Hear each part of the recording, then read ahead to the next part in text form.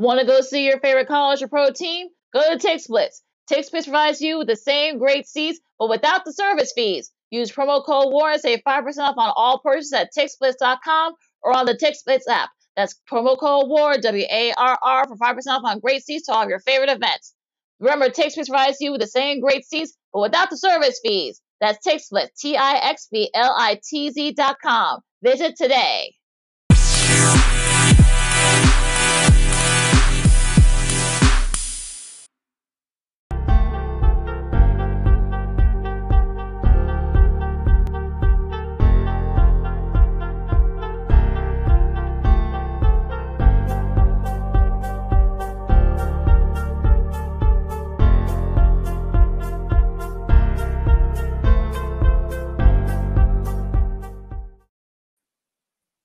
Welcome to a special Memorial Day weekend edition of Second City Sports on a Friday, right here in live and in living color, right here on Sports Zone Chicago, along with Miss Lakina McGee, which is she. I am Cindy Brown. Hey, that's me. You can follow yours truly on the Twitter and the IG at CK80. Once again, it's CK80. That's SIDKID80. That's SIDKID80. You can follow me at Keenan McGee on the Twitter and at Keenan_McGee on the IG. Make sure you download that Sports Zone Chicago app. You want to know why? Because we said so, that's why. And also, too, you can catch any of our other 5 live shows throughout the week. If you ever to miss them, you can go back and watch them and listen to them at your own leisure, especially during this long holiday weekend. Make sure you take advantage of it.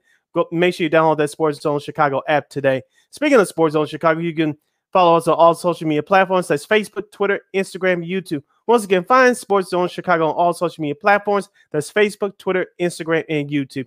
You want to catch the audio version of this show, our podcast, Second City Sports, you can do so by subscribing to War or Anger. We are available on all podcast platforms, including that iHeartRadio app. Make sure you type this in your search engine boxes. You ready?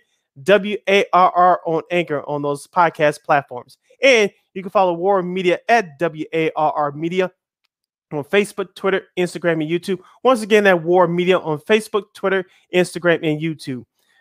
And thank you very much in advance for your support. Like, share, subscribe, and tell your friends. We are unapologetically fun, and we have very definite opinions. If you have any opinions on doing our 2-hour extravaganza we call a Sports Talk Radio Show, you can go to Sports Zone Chicago's Facebook page or Sports Zone Chicago on YouTube. Type in your questions or comments in the comments section. Lakina will get them up on the screen for you. But if you decide to troll and or do something stupid, I'm giving Lakina the full boat to give you guys the full bill and beer boot. Bye-bye. I know it's a holiday weekend, but we still expect you guys to behave yourselves in a kindly fashion. in a dignified manner. Yes. Lakina, let's kick off this holiday weekend edition of Second City Sports by getting into some Chicago baseball. Of course, it's Cubs Sox weekend. But before we get into that, let's get into this. The White Sox, after taking 2 out of 3 in New York City last weekend against the Yankees, they lay a big dub by losing 2 out of 3 to a certainly red-hot Boston Red Sox team. The Chicago Southside squad gave up a total of 33 runs throughout the 3-game series. Dallas Keuchel laid up another dud last night, bumping up his ERA to 7.88. Is it time to DFA Dallas Keuchel, even with the off days coming ahead, with Lance Lynn returning and possibly Eloy Jimenez coming back? Yes, reliever Joe Kelly is back on the injury list, limping like an old man. But we were all promised, or we thought, that the Sox thing would turn around. Their record sits at 22-22 with a kind of a soft schedule ahead before you hit the road to Tampa Bay and Toronto, those teams respectively that you face next week on the road. Lakina, I'll ask you this. Were we too quick to jump the gun, or do we still have to be patient? Well, I mean, we're getting to the point of the season where it's almost June, and you want to say that, oh, well, they still have got time, that they're only about a third through the season. The problem is that, you know what, you don't, like I said, you can lose the division, in May, and you can't, lose a division in May or June, but you can certainly still lose. You can't win a division, I should say, in May and June, but you can still lose it. And unfortunately, now with Joe Kelly now, back in the IL, then you've got, guys are coming back, but then you got guys going back on the IL. So it's gotten to the point of the season where you're kind of wondering, okay, what the Sox have to do. You thought, the Red Sox are suddenly hot, for some reason. They've won 8 of their last 10.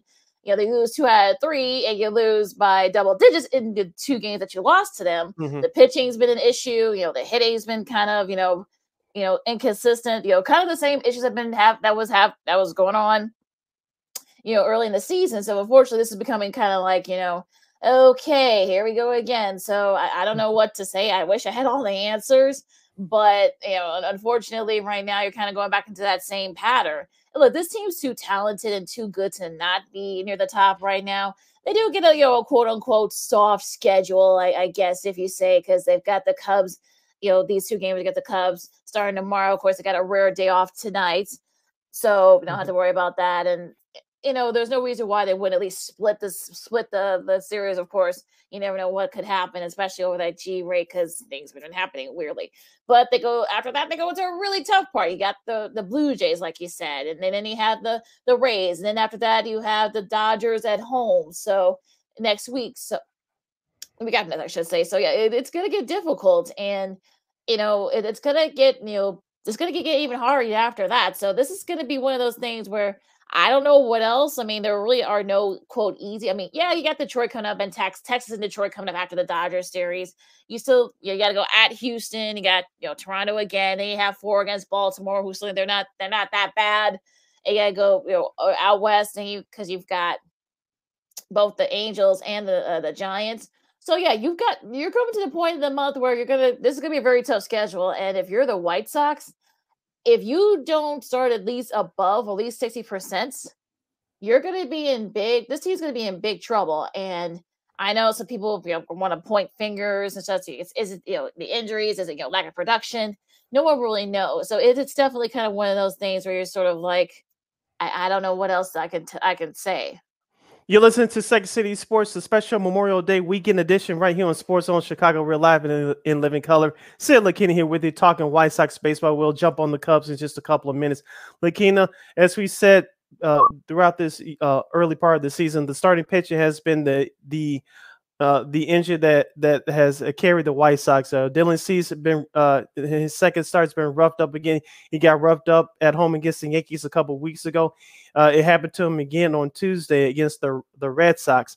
Of course, Lucas Giolito did his thing on the mound with 7 strikeouts in 6 innings, but Dallas Keuchel laid up another dud last night. So the starting pitching started to take a hit. It's been the injury that's stirring the pot for the White Sox, but they starting to take a little bit of a hit as well. That's why it's important for this offense to start scoring runs, creating opportunities to score runs. They haven't hit that many home runs. I think Andrew Vaughn hit one last night, and Abreu did the other night against Boston. But that power surge is not coming as much as we thought they were. I know the weather is starting to warm up here as we get into late May into early June.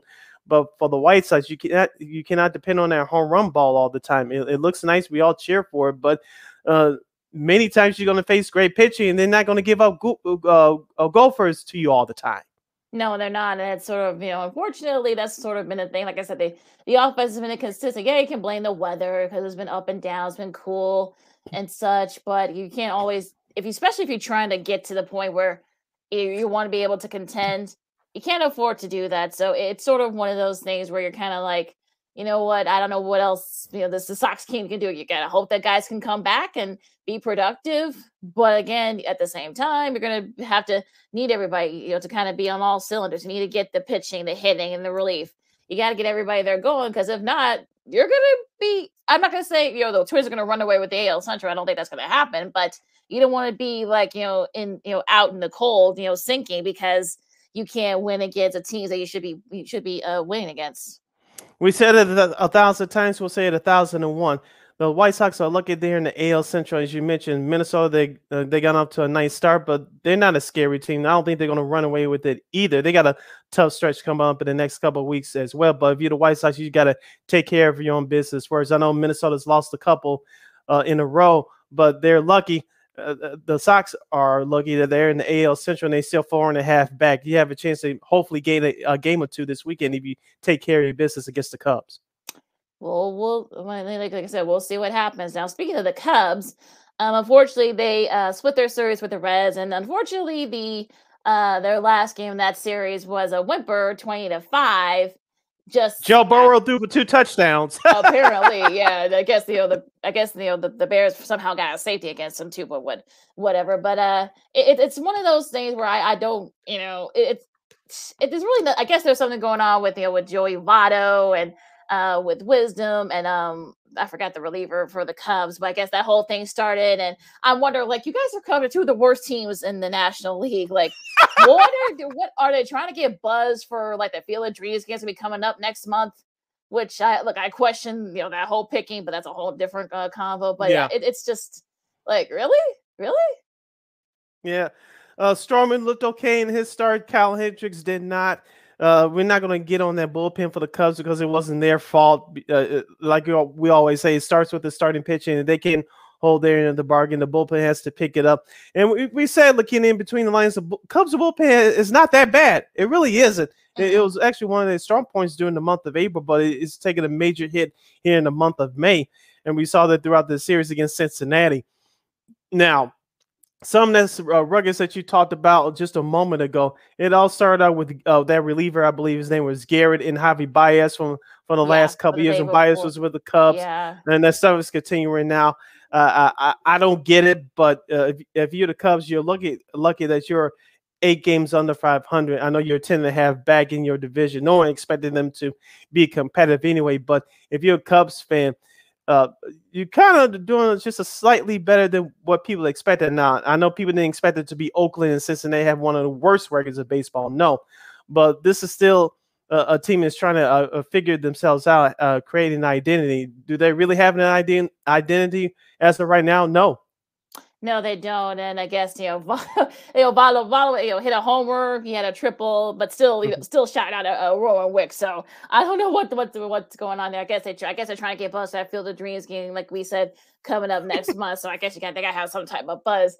But I guess, look, I don't know what else to say. I guess, just try and perhaps win one against the Sox. I guess if you just so that you don't get swept from the season series, you don't have to worry about playing against them anymore after Sunday. So just try to win one of these next 2 games against them, and then you'll take it if you're a Cubs fan, because you got a tough schedule too. You got the Brewers and the Cardinals for 5, because a couple of those games have to make up because of the name of rainouts early on. So yeah, that Monday game against Milwaukee is a day-night doubleheader. The first one is a makeup game from April. Yep. So a lot of makeup games. So they're going to be playing a lot of games. The Cubs are. So just got to wait for that. Now, what caught your eye in MLB this week? Because it did get a little bit interesting, though. I feel like. Did you check out last night's Angels?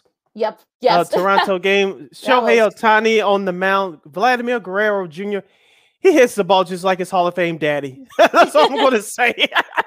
Yeah, well, yeah. I mean, that's been that's a series that I had circled, and it was just so much. It's so much fun, and 6-3 for Toronto. Though that's continue their series through this weekend. Ohtani got the loss. Unruh had only two runs and a walk. Not too flashy, but he did just enough to win that. They just enough to win that game, and also to the defense as well.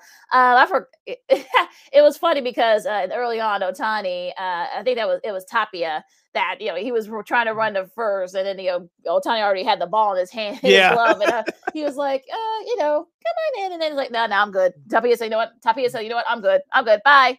I'll see you the next time. Bye. Bye. So so what's such a gentleman Ohtani is. It was a gentleman, but so that should be that he hit that Guerrero Jr. hit that ball pretty far. That was one of the go ahead runs for them, and it was sort of one of those things where you're kind of like, this should be a fun series the rest of the weekend. I'm a little perturbed that ESPN didn't give that series the Sunday Night Baseball treatment, but what can you do? But yeah, I know, right? But yeah, so that was a fun one. What else caught your eye this week? The Phillies and the Braves splitting the 4-game series down in hot Atlanta. Atlanta, as we mentioned last year, they got out to a shaky start. They turned it around after the trade deadline. They trying to do it again, Lakina. They had a couple of chances to perhaps take 3 out of 4 at home against Philadelphia. Philadelphia, as we mentioned, going through injuries right now, especially with Bryce Harper being out for the next few weeks. They did what they had to do. They took 2 out of 4 in Atlanta against the defending world champs. Yeah, and I think that's what you want for your Phillies, man, with all the injury that you got going on right now. Split your series against them, and then you're kind of like right in the same boat in the AL East and NL East, I should say. So that's going to be an interesting one. And the Mets have been, they've been kind of up and down. I know they scored 12 runs earlier this week, but they've lost a couple in a row, and they actually lost Mhm. that game too, where they scored 12 runs. So it's gonna Yeah. be so it's gonna be a very interesting there in the A in NL East. 'Cause I don't think the Mets are gonna run away with it. I know both the Braves and the Phillies are 7.5 back, but I just don't see the Mets running away with it, especially with Scherzer being out. They got a couple other guys that are Mhm. injured. So I think this might be a chance for the Braves and the Phillies or the Phillies to kind of, make a little bit of a move Mhm. here. Also, too, let's not forget about those LA Dodgers that take 2 out of 3 in our nation's capital against the Washington Nationals. Yeah, that was a sort of that was a pretty interesting series. I think Mookie Betts had his 18th multi-home run game from the leadoff spot. That ties George Springer for the second most. Of course, Alfonso Soriano is the leader in that one. They're right behind there. But yeah, I mean, I think if you're you had to win that game yesterday. And because I know folks would have, know how Dodgers fans are, they throw a fit when we lose a series. So I'm glad they won that series against the Nationals. So they were able to kind of pull that out. The Padres are starting to struggle a little bit. They're still right there Mhm. in the Dodgers' heels, but they've lost their last couple of games, lost their series. So that mean might hopefully they can kind of get Yeah, it I was gonna together. say the But Brewers take care of the Padres yes, they on did. the Brewers West Coast road trip. So, shouts out to them. Yeah, that's an interesting one. Nothing really still stood out this week. I know the Yankees. They've won 3 in a row. Yeah, Um, Aroldis Chapman's on the IL, which yes, means which you is saw probably what he did against the White Sox last week. You're yes, not going to be the closer for too much longer, at least not for the yeah. foreseeable future. Yeah, I think Aaron Boone probably that might have been like a favor IL stint for him because Yeah, he had not been pitching well lately. So there exactly, you go. exactly. Like I said, the Blue Jays, you got a nice win against, I guess, the Angels yesterday. I know that the Red Sox are something hot. 1, 2 out of 3, of course, against the Mhm. White Sox. The Tigers, they won their series as well. So yeah, some teams are kind of like making their move a little bit. I know Houston, they struggled up and down. They won their last couple of games. So that whole thing. But yeah, it's like some teams are kind of up and down. And though the Brewers, like you said, they went 2 out of 3 against the Padres. They've won 3 in a row. Mhm. So yeah, so everybody's sort of like kind of like jockeying for position a little bit. We're kind of getting to the part of the season where I think teams are starting to. We're about a quarter through the season, just a little over a quarter through the season. I think people are maybe now with guys are settling in, they're getting into a routine. Maybe perhaps they are, teams that are you think were supposed to be in contention. Maybe they finally can make a move. Yeah, and also too, you're starting to see the identity of some of these teams now.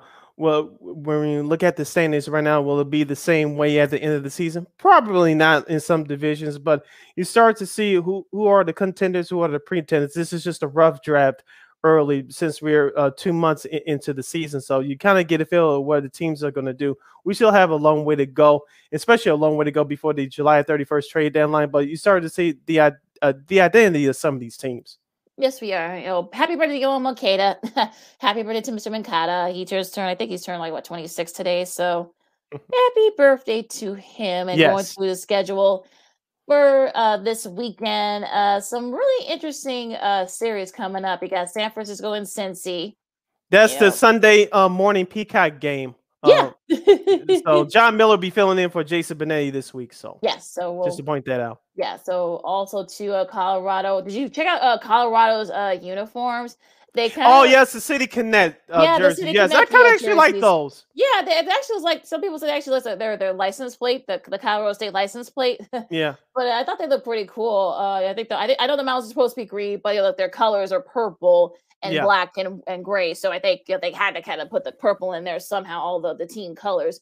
Baltimore yeah. and Shout out to our girl, real quick. Shout out to our girl, a friend of the show, Susie Hunter. She covers the Rockies for oh yeah, DNVR yes, Sports. yeah. So I'm sure she'll be rocking those jerseys too as Yeah. well. Baltimore and Boston. Special note to those of you who are in Baltimore and in DC area and in Boston. That's the first game, the Apple TV Plus doubleheader Hmm. coming up tonight. So make sure. I don't know if you guys want to watch it if you're in Baltimore, but Baltimore's actually been pretty decent. So the Guardians, they've struggled a little bit. I know this week they play Detroit, New York, and the Yankees and the Rays. That should be a fun series. Yeah, the Yankees Philadelphia, won the first game last night. yes, they did, and also to Philadelphia and New York, Miami and Atlanta. Kansas City and Minnesota, Milwaukee and St. Louis. That should be a fun one. Yes. And Toronto and the Angels. That's the second game of the Apple TV Plus doubleheader. Sorry, folks. Sorry. I think that's like the third or fourth time the Angels been on Apple TV this year. Yep. Yes, sir. Also to Houston, Seattle, a fun one in the AL West. Los Angeles, the Dodgers and the Diamondbacks.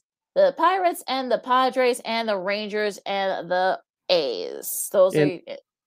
Yeah, and those are your weekend games, Friday through Sunday in Major League Baseball. Don't forget to Fox Saturday Baseball returns this Saturday, tomorrow, with 3 games. Of course, the Cubs and the White Sox locally here in the Mid-West region. Most of the national folks will get the Phillies and the Mets, and you West Coasters will get the LA Dodgers and the Arizona Diamondbacks. Do you know the announcers for those games yet, Lakina? No, they haven't. They have not made that. They haven't. I'm sure Len Casper probably doing the Cubs Sox game. I'm thinking. I'm not really sure. Everyone gone. Philly. Yeah. Also, to all you Sunday night baseball fans, the Phillies and the Mets. That's going to be the Sunday night game. Remember, too, it's actually going to be on ESPN2. I'm thinking that's probably because I guess, in case there's a game 7, I'm thinking, or game 6, I'm thinking, or game 7, I should say. Just in case it's a game 7 that Heat Celtics series. Yeah, that's probably why it's gonna be. It could be back on ESPN in case there isn't a game 7, but just a special note there. Now that is your schedule for baseball for the rest of this weekend going into this next week.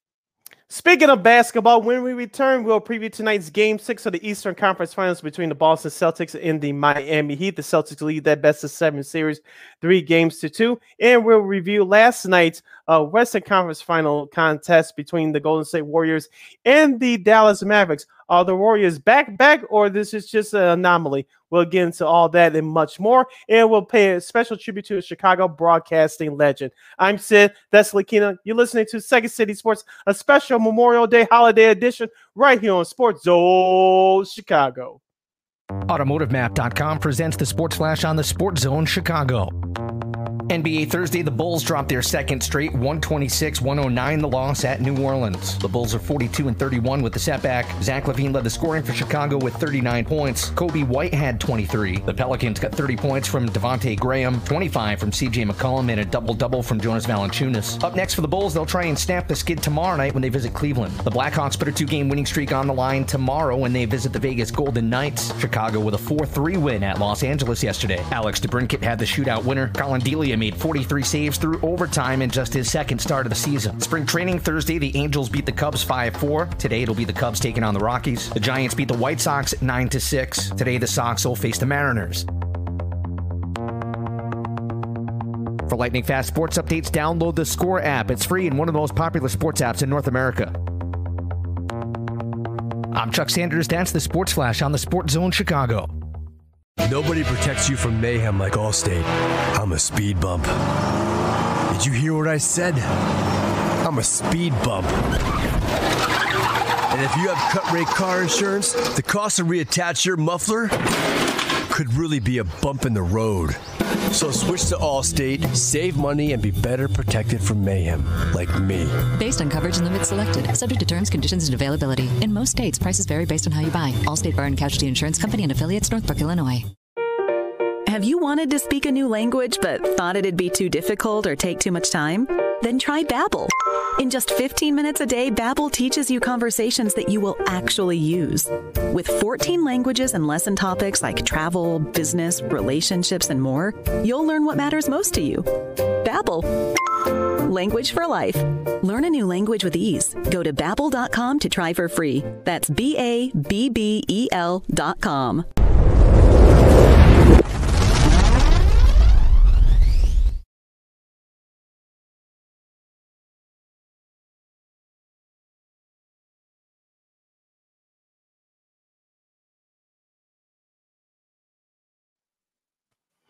Welcome back to the special Memorial Day holiday edition of Second City Sports. We're live and in living color on a Friday right here on Sports Zone Chicago. I'm Sid. That's Lakina.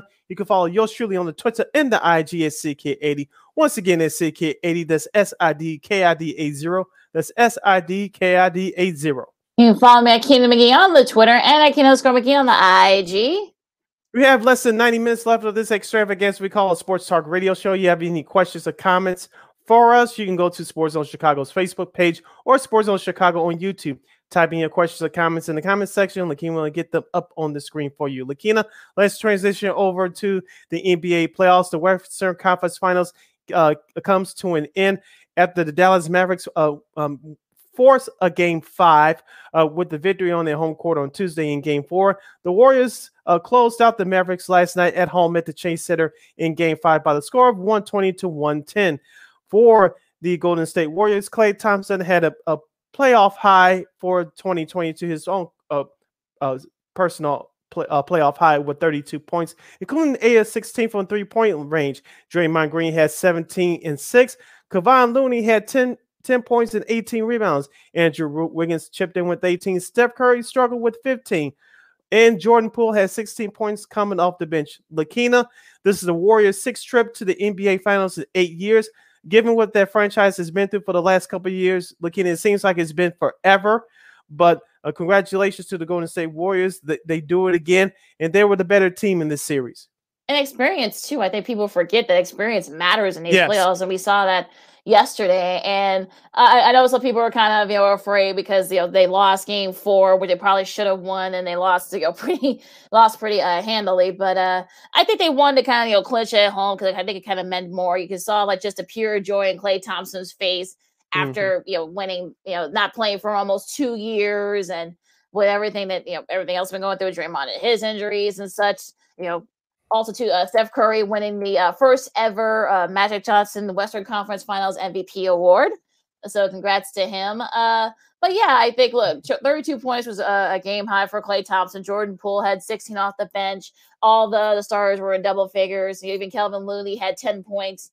So there's definitely a good, solid team win. And you just tell, like you said, the emotion. And I think, look, it's been forever. It feels like, it's been like maybe 4 years, but it has been a while, which is for a while in NBA terms. Yeah. So the fact that they've been able to come back and pretty much keep the core intact. I know they've got a couple of new guys on there, but this is sort of great for the Warriors and their fans. And I think they could, depending on whoever it is being, whether it's the Heat or the Celtics, they could probably be the favorites going into the finals, but we'll have to wait and see on that. But I feel like I think this sort of the Warriors, I think this might be a team where I don't want to say team of destiny, but you feel like maybe they are kind of the better team. They're showing it more and more now. They'll be the favorite in the finals. They're a huge favorite against the Mavs.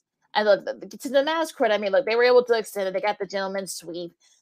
Spencer Dinwiddie did his thing, 26 off the bench. Luka did his thing at 28 points. But you can tell that he needs Luka. Needs another kind of like a Robert to his Batman, if you will. And that's sort of the reasons why the Mavs lost the series, pretty easily. Mm-hmm. Yeah, I was going to ask you, Lakina, what can Mark Cuban, the owner in the Dallas Mavericks, do this offseason to help bring Luka Doncic that help? Will it be Bradley Beal? Will it be somebody else that we don't know? Will they bring back Jalen Brunson, who really showed out during these playoffs this year? And let's give Jason Kidd, the head coach, credit for turning that team around, especially after the trade deadline, and especially defensively. They just ran into a better team this series. I know Luka Doncic made a comment after the game that he said that he has some ways to go to get better, especially defensively. I have no doubt he'll do that. But I was listening to somebody this morning, and they said that Luka Doncic, the way he plays, it's not bad, but the other 4 guys on his team stands around, wait for him to make the play. Can Luka play off the ball? It's like, that's not really his game. He's really he's a very good playmaker, yes, but is Luka Doncic really good playing off the ball? Me personally, I don't think so. You need another scoring threat that Luka can create and help pass the ball to. They'll help Luka even more instead of him just standing at the top of the key, forcing up jump shots and having to do everything.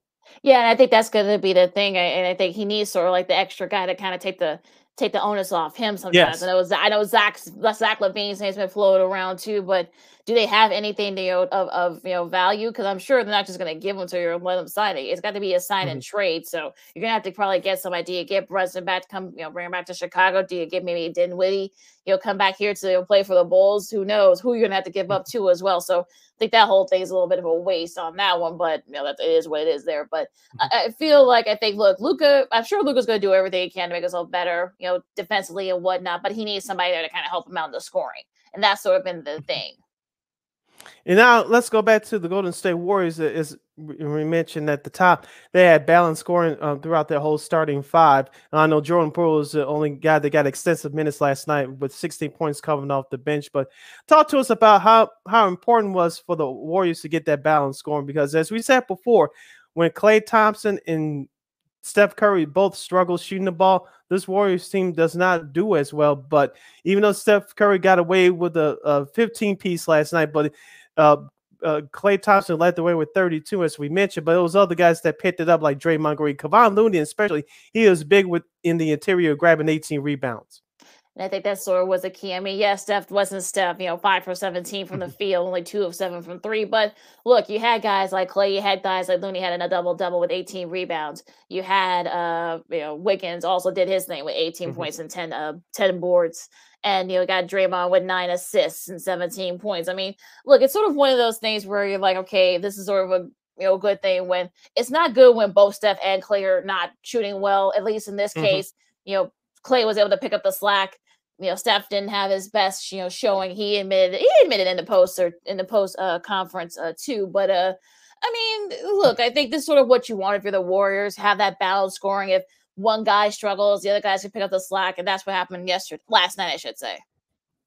Yeah, so once again, congratulations to the Golden State Warriors. They'll play in the NBA Finals, which starts 6 days from now, so they'll get some time off in between now and then in the Eastern Conference Finals. We'll talk about in just a second. As you're listening to Second City Sports, the special holiday, edition, along with Miss Lakina McGee. I am Sydney Brown. We're transitioning over to talking about the Eastern Conference Finals between the Boston Celtics and the Miami Heat. The Miami Heat lead that best-of-7 series 3-2. Game 6 is tonight at Boston at 7:30 p.m. Central Standard Time. You can watch that game on ESPN. Lakina, let's go back to Wednesday's Game 5 performance. The Celtics won that one convincingly by 13, 93-80. As we said before, Lakina, the Miami Heat, they're one of the best defensive teams in the league. But when they struggle to score, it really looks ugly, and it got that way for them on Wednesday.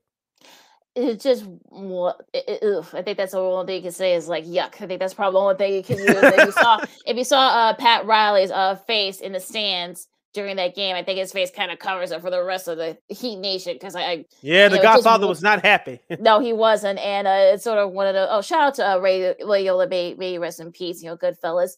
Yes. But yeah, I mean, look, I think, Jaylen Brown had 25, was 10 from 19 from the field, 5 of 9 from 3. He was sort of like the force that kind of, got the Celtics offense going. And I'm not going to say that it wasn't their defense, but I feel like it was just that the Heat just wasn't hitting their shots. And it's sort of one of those things where you're kind of like, okay, someone's going to have to pick up the slack. Hero looks like he's not going to play, again tonight. So it doesn't look that way. Kyle Lowry and Matt Strus were 0 for 15. That's the worst, from the backcourt. That when that became a stat since going back to 1970, that's the first time. That's not going to cut it if you're trying to get to the finals. And you had that balanced score. I know Bam only had 18. I know Jimmy had his struggles and such, but look, Duncan Robinson did what he could. I know Oladipo struggled a little bit. He only had 3 points. They have to step it up tonight. They have to.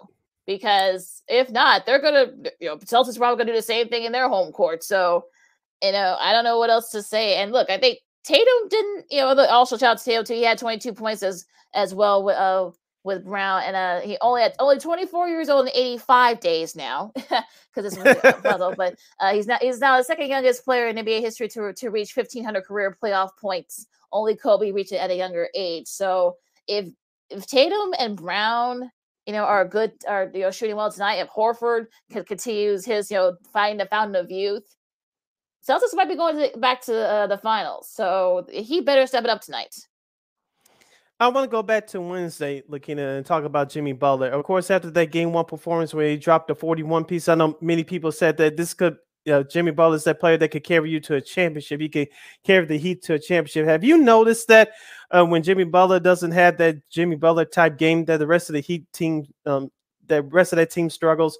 Now, if Jimmy Butler was on the better team, he's your best second or third option at best on the championship team, but for this team, he has to be the number one option. But if you rely on him to have those almost like a DeMar DeRozan type like performances, you're in trouble. Now you can win in the short term, but in the long term, it's not working. As we said before, with both of these teams, it's the survival of the fittest. Who's going to be the healthiest when all is said and done? But getting back to Jimmy Butler, he has that 1990s style type game. Especially offensively, he's still one of the best two-way players in the game. But if you had to depend on him to play hero ball, especially tonight in the elimination game, it's going to be trouble for the Heat, especially given the injuries that they have had to endure all season long, but especially in this series for sure. Yeah, and I think that's the problem. And I think, unfortunately, I guess, then that happened. Unfortunately, Jimmy Butler didn't have his best game and everyone else. So they need to get it together tonight, and I think I don't see why they can't. I mean, they've won in Boston, so it's not like they're going to be freak out by the being on the road. But unfortunately, look, I think everybody has to go in has to have a good start. Butler has to have a good start. Lowry needs to get off the funk. I don't know if it's a hamstring. I don't know if it's mental, but he needs to get it going. Max Strus has to get it going, and also the guys on the bench. Duncan Robinson, Oladipo. Greg Vincent. I mean, and also too, I know people were kind of making jokes about Udonis Haslem. I know he's our age and still getting the check and still getting play, but I think maybe they may have to play him to kind of get the spark going. So I'm wondering, like, I'm hoping that of course I think. Regarding Udonis Haslem, as the late great Norm Van Lier once said, "You have 6 fouls, use 5 of them." Yeah, as Lakina get her audio issues back intact. Once again, the Heat and Celtics Game 6 can be seen tonight at 7:30 p.m. Central Standard Time on ESPN. The Celtics lead that best-of-7 series 3-2. You're listening to Second City Sports, the special Memorial Day holiday weekend edition right here on Sports Zone Chicago. We're live in living color. Sit here with it to carry along till Lakina jumps back. But let's circle back to that Heat and Celtics series. Of course, for the Celtics, you have Jason Tatum and Jaylen Brown, who's been carrying both of them have been carrying the Celtics offensively.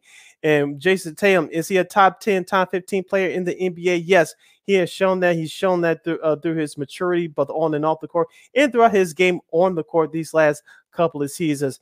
Coming out of Duke, many people saw his potential to be one of those top 10 players in the league. So far, he has shown that he's shown growth a little bit over the last year's playoffs, but this year he's been phenomenal through the Brooklyn series, the Milwaukee series, now the Miami series, as his team is one game away from reaching the NBA Finals. Now, Jaylen Brown, he's one of the best underrated two-way players in the game. This guy is athletic. He has speed, and he can give it to you a little bit on the defensive end, but he has a lot of firepower on the offensive end. So he has that energy. He makes that Celtics team go from the small forward position. Now, Marcus Smart has been struggling with injuries all season long, but we all know that he's a reigning NBA Defensive Player of the Year.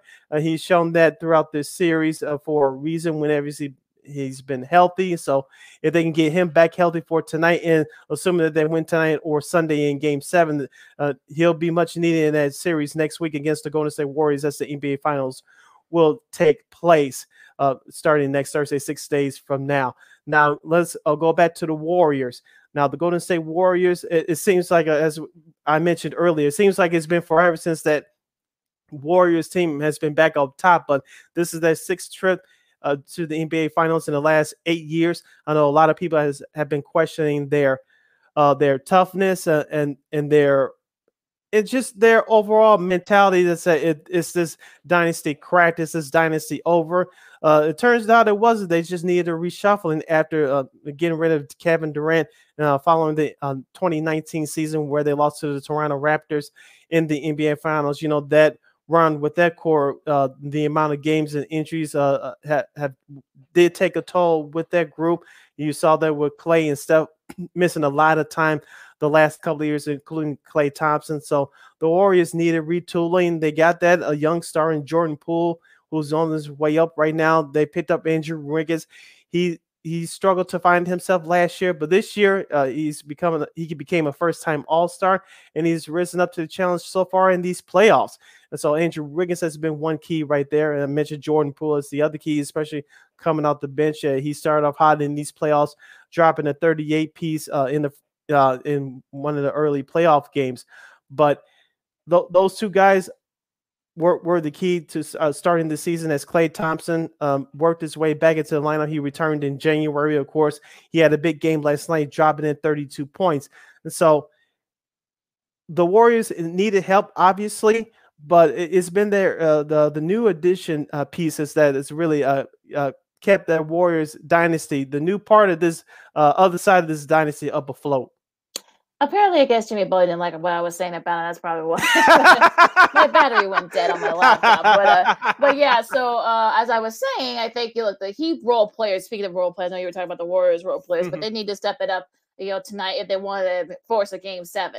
Because if not, and if, like I said, if Brown and if Tatum, if they both, and also too, of course, Al Horford and Grant Williams has a nice contribution as well from the bench. It's gonna, this series is gonna be over with, and I think if you're the Heat, you better see if you can step it up tonight. Yeah, everything's on the go for the Miami Heat. Lakina, this is it. Even though it's Game 6, it's do or die for the Heat.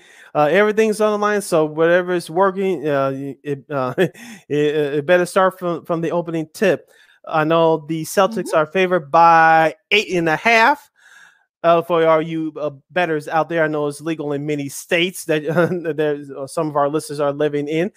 But Lakina, what do you expect tonight? Do the Celtics end it tonight, or will we see a Game 7 on Sunday? I feel, I know I had Heat in 6. Of course, that's not happening. But I think they'll force a Game 7. I think this Miami team is too good to go out this way. I think Butler's going to step it up tonight. I know Kyle Lowry's been kind of up and down with that hamstrings. I don't know if that's still bothering him, but yeah, I think they'll force a Game 7. Although, but then again, I wouldn't be surprised if Boston ends it tonight. So I'll go opposite of you, Lakina. The Boston Celtics will end it tonight. They saw what the Warriors did last night, and they'll end it tonight. The Miami Heat, they just have too many injuries. It looks like it's starting to take a toll on them as well. And so, like you said, Miami Heat, they got to start off hot tonight, because if they don't, it's going to be a long 2.5, 3 hours in the TD Bank North Garden. So I'm going with the Boston Celtics to wrap it up tonight. You're listening to Second City Sports, the special holiday edition on a Friday, along with Miss Lakina McGee. I am Sydney Brown. We have a few minutes left. Lakina, let's pay a special tribute to a Chicago sports broadcasting legend. His name is Dan Roan. He was a sports broadcaster for the last 45 years, the last 38 of them at WGN. He worked the WGN Evening News at 5, 6 in the 9 o'clock news telecast. He also hosted Instant Replay, the WGN's expanded look at the weekend sports. He joined WGN back in February of 1984. As I mentioned at the top, Dan began his career in 1977 at WCIA TV in Champaign, Illinois, where he was sports director for 7 years. He wore many hats on WGN, including co-hosting and producing pre- and halftime shows for the Chicago Bulls and for the Chicago White Sox and Cubs. He also was the substitute play-by-play announcer for the Bulls, Cubs, and White Sox games. He was also the lead announcer for the station's telecast of the DePaul basketball back in the day, and also worked as a play-by-play voice for the Notre Dame football Fighting Irish championship year in 1988. He did. And in 1994, he won 3 Emmy Awards for sports-related programming. He is a native of the state of Iowa and graduated from Illinois State University, the same school as Doug Collins did, back in 1976. Make us all feel old. Yeah, thanks. I know, right? Gee, it definitely. I tweeted this out earlier. It's definitely the end of an era here in Chicago sports Mm-hmm. television. And look, this is who we grew up with. I mean, he came on in '84, and this was actually when WGN Sports was actually starting to become like big time.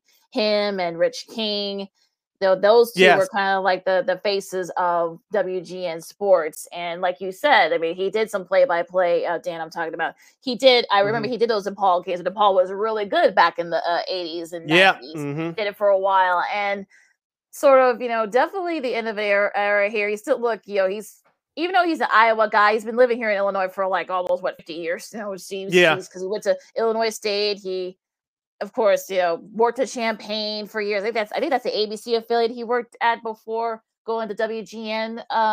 But yeah, I mean, it's definitely the end of an era here, and all the tributes have been pouring around, Mm-hmm. and this is a guy that he wasn't afraid to kind of speak his mind and such, but all the Chicago athletes loved him. I know he was right there for the six Bulls championships. He was Mm-hmm. there for the Bears Super Bowl. I mean, definitely the 6 Stanley Cups. He was right there too with Rich. So yeah, definitely the end of an era for us, WGN sports fans who grew up watching instant replay every Sunday at 9:40 Yes. for 20 minutes. So that was sort of like the thing you watch before Sports Center or the other local news outlets started their news. So and their sports. So yeah, I mean, definitely it's definitely feels like kind of like a part of our childhood is gone now. Yes. But look, he likes to golf. You'll still see him around. I mean, I'm sure he's still gonna be around. He lives in the state. I know. I think his like, family still lives here too. Some of them. So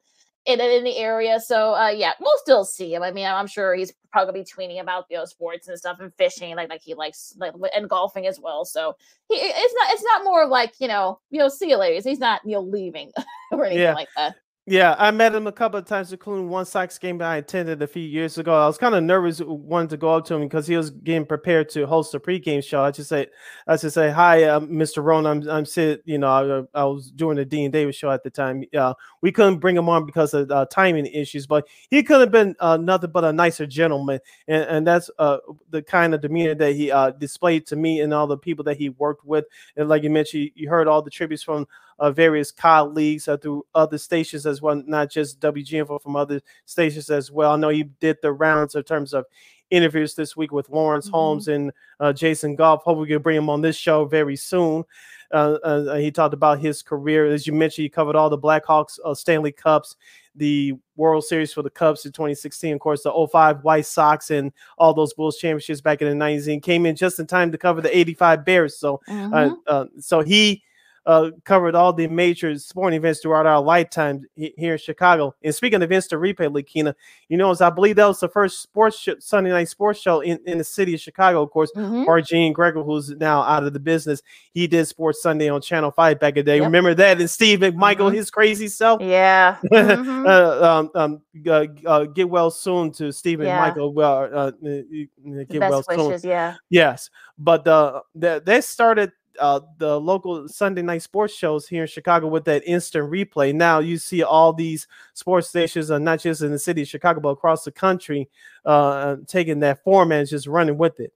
Yeah, and they have. I think they were really the first to actually do that. So, and this is before sports ever became like real popular here in Illinois. So I think that he was sort of the first to do that. So yeah, I mean, I gotta check out that interview that he did with Lawrence Holmes and Jason Goff. I know he goes very in depth, and you say he's gonna miss it. But the good news is he gets to spend more time golfing, so which is another passion of his. So he's gonna so he's gonna be fine. And like I said, we'll probably still see. You might still see him at the Sox game and the Cubs games and such, because I know he just loves what he does see those. He's a big sports fan in general, and we'll see what happens when they bring in. I know that our buddy Josh Halley is still over there. Our buddy Jared Payne's still over there. I know Chris Bowden's been doing some stuff too. I'm sure they'll hire somebody else too as well at some point to kind of pick up the slack there. So yeah, so it's definitely in good hands there at WGN. But yeah, definitely in the air, and we salute to you, Mr. Dan Roan. Yes, salute to you, Mr. Roan, for a great career in sports broadcasting here in the city of Chicago.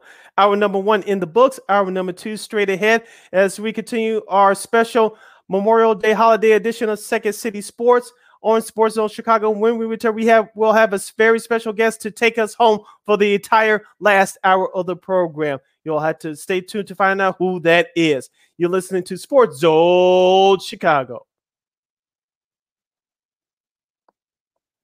AutomotiveMap.com presents the Sports Flash on the Sports Zone Chicago. NBA Thursday, the Bulls dropped their second straight 126-109 the loss at New Orleans. The Bulls are 42-31 with the setback. Zach LaVine led the scoring for Chicago with 39 points. Kobe White had 23. The Pelicans got 30 points from Devontae Graham, 25 from CJ McCollum, and a double-double from Jonas Valanciunas. Up next for the Bulls, they'll try and snap the skid tomorrow night when they visit Cleveland. The Blackhawks put a 2-game winning streak on the line tomorrow when they visit the Vegas Golden Knights. Chicago with a 4-3 win at Los Angeles yesterday. Alex DeBrincat had the shootout winner. Colin Delia made 43 saves through overtime in just his second start of the season. Spring training Thursday, the Angels beat the Cubs 5-4. Today, it'll be the Cubs taking on the Rockies. The Giants beat the White Sox 9-6. Today, the Sox will face the Mariners. For lightning fast sports updates, download the Score app. It's free and one of the most popular sports apps in North America. I'm Chuck Sanders. That's the Sports Flash on the Sports Zone Chicago. Nobody protects you from mayhem like Allstate. I'm a speed bump. Did you hear what I said? I'm a speed bump. And if you have cut-rate car insurance, the cost to reattach your muffler could really be a bump in the road. So switch to Allstate, save money, and be better protected from mayhem, like me. Based on coverage and limits selected, subject to terms, conditions, and availability. In most states, prices vary based on how you buy. Allstate Bar and Casualty Insurance Company and affiliates, Northbrook, Illinois. Have you wanted to speak a new language but thought it'd be too difficult or take too much time? Then try Babbel. In just 15 minutes a day, Babbel teaches you conversations that you will actually use. With 14 languages and lesson topics like travel, business, relationships, and more, you'll learn what matters most to you. Babbel. Language for life. Learn a new language with ease. Go to Babbel.com to try for free. That's BABBEL.com.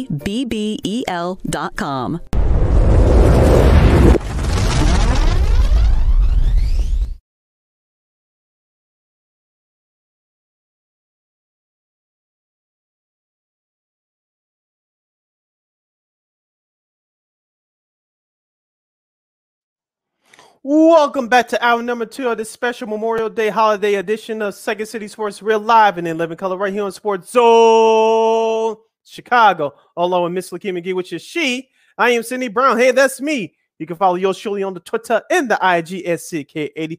Once again, it's CK80. That's SIDKID80.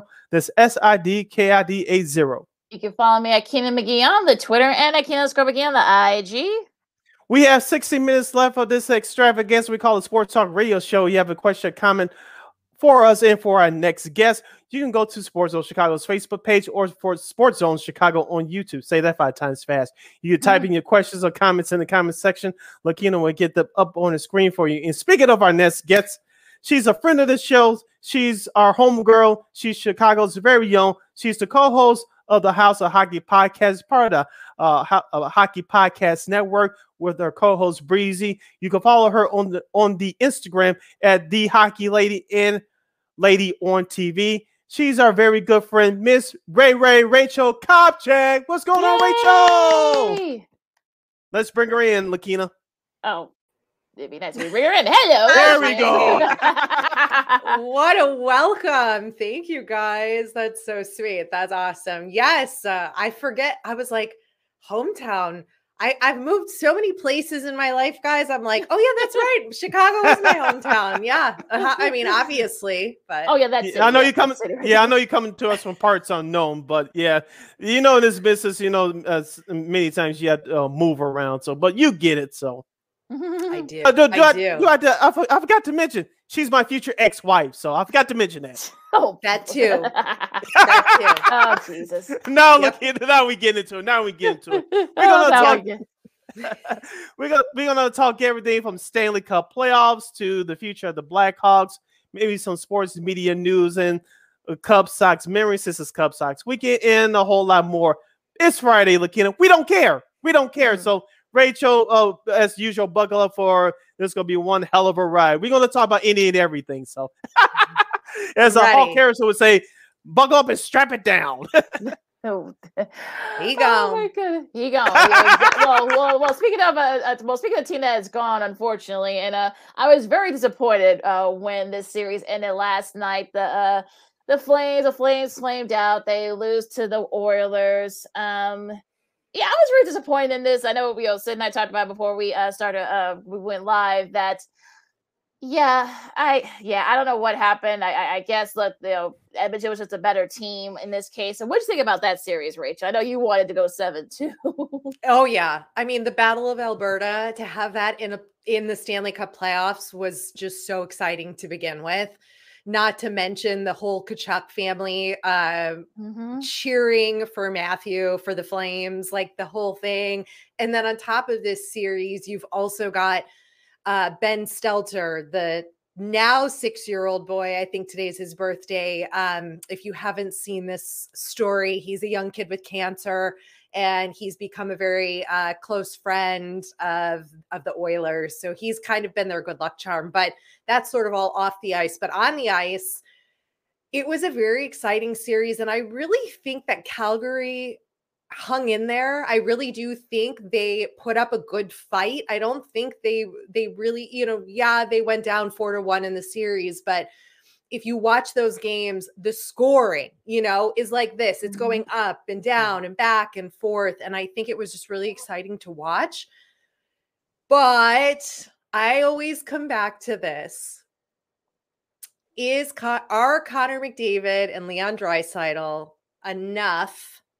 Yes, there are other players, I know, on the Oilers, but those are the two main guys. Is that enough really to win them a Stanley Cup? I am always fiercely saying no. I've said it multiple times on the podcast. Yeah, I've heard. However, this is turning out to look a little bit different, right? This is their first time in the Western Conference Finals since 2006.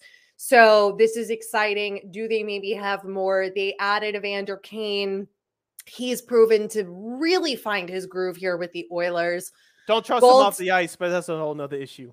Yeah, I mean, maybe don't go to the casino with him, maybe, but on the ice, we're good. He's really found a home here, though, and so there's a lot of things at play, and they were able to win it. I mean, Connor McDavid goes out on the ice. It's incredible to watch. If anything, even if you're not an Oilers fan, this girl, you should still be watching this series. You should still be watching the Edmonton Oilers because of just the star power and what Connor McDavid can do on the ice. It's like if you were watching Michael Jordan, no matter if you hated the Bulls and all of the things, just watching that man play and how he plays is incredible. And it's like part of what's going to become history, in several years or many years probably, but watch what he can do. I mean, he carries so much of that team on his back and just goes in there and is like, I'm going to do everything, guys. I'm going to do it all. I got it all. I'm going to pass it to myself. That's funny. Or I'm going to clear I'm like, he just comes in there with that mentality, and they definitely look like a different team. This playoff run, this season, just all together, really. The other Game 5 that took place last night in the Eastern Conference second round was between the Carolina Hurricanes and the New York Rangers. I'll call them the Strangers from time to time on this show. Carolina got the best of them 3-1 last night. They lead the best of 7 series 3-2. Rachel, I did pick the Rangers to win the Stanley Cup. I know they trailed in the last round to Pittsburgh. They got by in the Game 7. I think this may be a different story. They may win Game 6 tomorrow, but after that, Carolina, as we said, Lakina, going into the series, they have the best team up and down the roster. The Rangers, they're like this year's Blackhawks at times. They struggle to score. They do. I know they got Artemi Panarin over there now. Thank you, Steph Bowman, they goof. But I know they have Chris. I know they have Chris Kreider too. But it's just something about them at times. It's just, for lack of a better term, really want to makes my skin crawl. I understand. So what's your thoughts about that series? I feel you. It's like they're discombobulated. The Rangers are like a little discombobulated out there. And watching that series, like watching the Canes and the Rangers series, it's sort of like they're both teams are flailing on the ice, is how I feel like as a fan when I watch it. They're both super aggressive. They're both, hunting down pucks. They're not giving up. They're not like cool, calm, and collected. They're much more like all over the place, both teams. And that can lead to a lot of things, turnovers, different things. That's that sort of sporadic, spastic energy that they both show on the ice. But I do think that the Canes have a significantly better chance at winning this series. They've had some playoff experience now over the years. This team, they added Max Domi. There's a lot of things happening there for Carolina that bodes well for them. But I really do think this series could go to 7 games. Like watching them and watching these games between those two teams, you're like, I just have no clue. I have no clue. My head says Canes, like on paper, Canes should be winning this, but my heart is like, I kind of want the Rangers to do this and to make it further, but I just don't think it's the Rangers' year. So sorry about your prediction, Sid, and any money you might be losing. But I didn't bet any money, so I'm okay. Oh, good. Okay, good. So you don't take advice from Evander Kane. Great. You are good to go then. You are good to go. Listen, we all have our vices. That's not a shot at him. We just heard more about his than some of the other players. We'll leave it at that. But also, sorry, one more thing, Lakina, about goaltending in New York, though. Igor Shesterkin is like incredible to watch. He is filling such big shoes. Like we forget so quickly as hockey fans, like it really wasn't that long ago that Hank retired. And the biggest name, Henrik Lundqvist, he's been the Rangers goalie for a decade and he's loved and beloved by the hockey community. And then you've got this like new young guy coming in. And I don't think really a lot of people from the outside thought he was going to just be as incredible as he is. I'm sure management did. And they were like, yeah, don't worry, guys, we got this. But fans are always a little more skeptical. Absolutely. And we'll actually get back to that now. Going back to the other Western Conference semifinal, you got the Avalanche and the Blues. I mean, so many weird things going on. The Zilka Dream, the St. Louis fans don't like him, but he ends up, getting his first hat trick. But then you thought that maybe the Avs had it, but then the Blues came back, forced a game 6. Where do you see this series? Because this is just this whole series has been very strange. It has been. I would totally agree with you. It's been a very strange season or series. Everybody, like every outlet, media outlet, newspaper, right, online article is like the Avs are going to win the Stanley Cup this year. And I am just like so tired of hearing it, you guys. Like I'm so tired, right? Like there are Central Division rivals, like they've got McKinnon. You too, girl, thank you. Fine. I'm like, I can't, if I hear this one more time, I'm just like, I'm going to lose it. I'm in a short circuit. They're very talented. They just barely missed claiming the President's Trophy this season, right? Like that was given to the Panthers, who are now no longer playing in the playoffs. That's a whole other story. There's a curse, blah blah blah.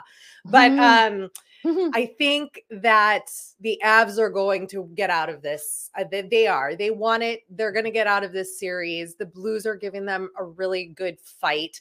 I had said on the podcast this week or last week that the Blues are sort of reminding me of the Blackhawks in the years in between when we didn't win the Stanley Cup. And that's sort of like, wait a minute, like we should be doing really well and going really far. But we're kind of like inconsistent and nothing is really working quite as seamlessly as we wanted to.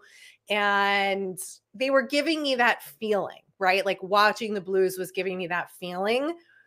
And then I was like, yeah, they could totally win it all and be a total surprise, like how the Blackhawks have come back in game 7 overtime winning goals, right? I was like, that could totally be the Blues. But now I'm not so sure, and I may have walked back some of my statements. But then here they go again. Like, here they are. They won. And like they're neck and neck with the Avs. So I really don't have an answer. I really do think that the Avs are going to just put a bow on this and move on to the next round. But I don't want them to. Like, I'm not cheering for them, you know, like, but I can't cheer for either of these teams, right? Like, as a Blackhawks fan, like, you can't cheer for the Blues, like, especially not the Blues. But no. And then the Avs, it's just like, eye roll. Like, they've been saying this for 2 or 3 years now, that the Avs are the best team in the league on paper and stats. And obviously they're not, because they haven't won a Stanley Cup. So that's what I'm going with. Our home girl, Rachel Kopchak, co-host of the House of Hockey podcast, is joining us right here on Second City Sports. We're live in living color right here on Sports Zone Chicago. Sid Lakin here with you. Rachel, we had you on last time for our last show of the year in 2021. I asked you about the Tampa Bay Lightning. I think my question was on the Ramos. Do they get the respect they deserve in the hockey world? I'll ask you again, assuming that they're winning. What was my answer? I can't remember your answer, so I'm not going to put words in your mouth. But okay, I'll ask you this question: assuming, once again, for you, some of you folks are hard of hearing, assuming that Tampa Bay wins the Cup this year, that'll be 3 in a row. How do you think that the history will treat them? Will it be kind to them, or what? Because the reason why I asked that, because not many of their players are marketed. We talked about that before a couple of times when we had you on, but we know Tampa, the state of Florida, but particularly Tampa, is not a traditional hockey market. People give them the eye roll, and they get ignored to the back pages or what have you. What do you think that history be kind to the Tampa Bay Lightning should they win their 3rd in a row? I think history will be kind to the Tampa Bay Lightning. I think it already is. I really do think that the present perspective about hockey in Florida has really been changed, especially in the last 2 years. We had the Battle of Florida. That never existed before. Like, the Battle of Florida was not a thing in hockey. It was not a phrase. It wasn't something fans who, whether or not they cheered for the Panthers or the Lightning, cared about. But now those fans are like, heck yeah, we've got the Battle of Alberta in the Stanley Cup finals, in the Stanley Cup playoffs, and then we've got this Battle of Florida.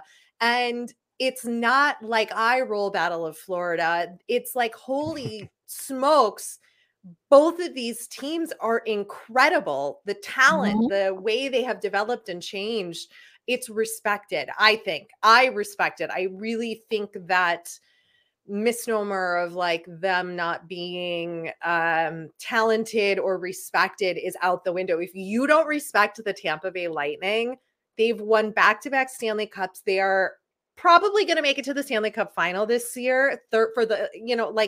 They have been in the playoffs for the last, 6-7 years now, give or take, maybe 10, maybe missed a few right here and there. But like, they are a serious team, and what they have been able to do with their coach, John Cooper, how they have handled losing some of their core players after each cup win and finding the right replacements isn't the right word, right? But like, finding the players that fit the mold of their system of what they do is unbelievable.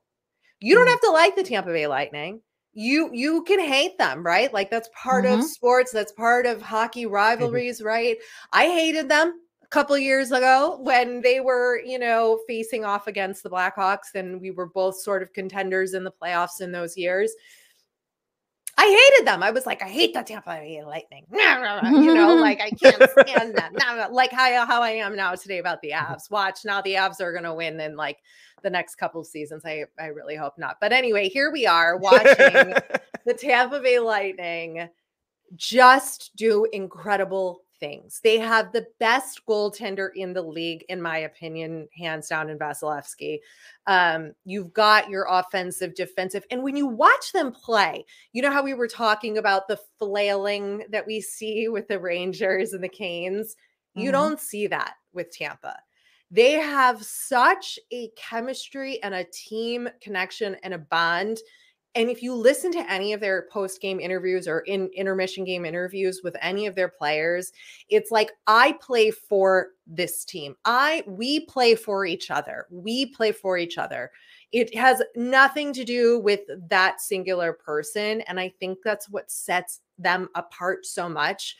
So if any of those things that I just said about them doesn't give them credibility, then like, I don't know what's wrong with you. You're probably not a hockey fan. Like, there's so much credibility that is owed to them and what they have built and what they are doing when you watch them on the ice. It's like, they don't even have to look. They know if they clear the puck from behind their net and they know that there's a line change, they know exactly who's going to be where on the ice. They don't even have to look when they pass the puck.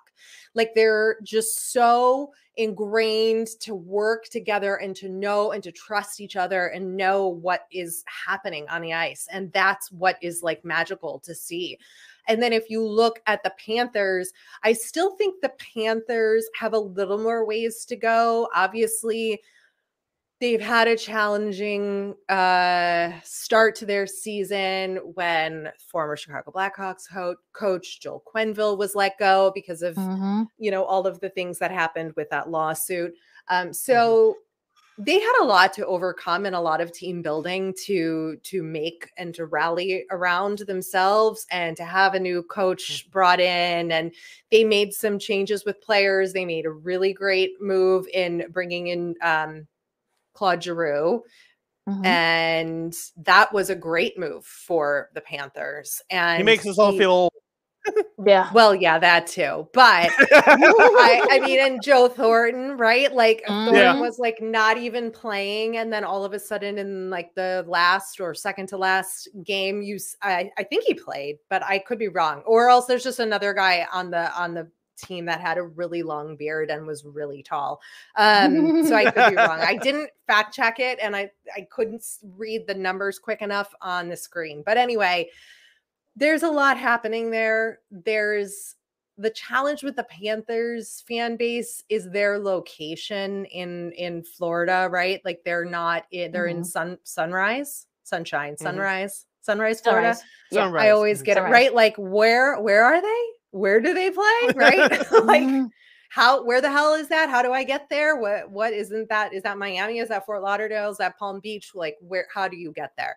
So I think that's a little bit of a challenge for them in sort of getting the fan base and the popularity and the press and the media more for that. But I think in Tampa, it's a lot more accessible and what they do over there with their ownership and that team is just one of the best. It's very exciting to watch. Now, which team has sort of surprised you these playoffs, and which team has disappointed you?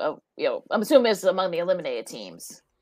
Okay, among the eliminated teams. Yeah. I was not surprised that the Toronto Maple Leafs did not get out of the first round. I had been saying that all along, all season, and Leafs fans, even my co-host on my podcast, Breezy, is like a Leafs fan, and she's like, we could do it. I'm like, can't do it. Not going to happen. It's not going to happen. So that was not surprising. I was surprised and a little bit disappointed in the Minnesota Wild. I have been a big champion of that team in the last 2 seasons and what they have done with their roster and the big changes they have made and how exciting they are to see play. They were at the number 1 spot in the Central Division for the majority of the regular season. I really had a lot of high hopes that they could get out of at least the first round. So I was a little disappointed that didn't happen, but they are a team I hope will be exciting to watch moving forward in the next couple of years. I think the other most surprising team that made it into the playoffs this year would be the Los Angeles Kings. I really don't think anybody outside of the Kings fans and towards the, in the end of this season, there's so much happening, right? Like the last few games when you're in wild card race contention and there were so many teams. Hold on, I have to clear my throat. So many teams. I'm like so pumped and like I'm just especially in the Western Conference, there were so many teams in wild card contention that every game counted and mattered, right? And then for the Kings to end up with a playoff spot, I think a lot of people were really surprised. And if you weren't really following the Kings, you weren't aware of all of the young prospect pool that they have, which is probably the best prospect pool in the whole league.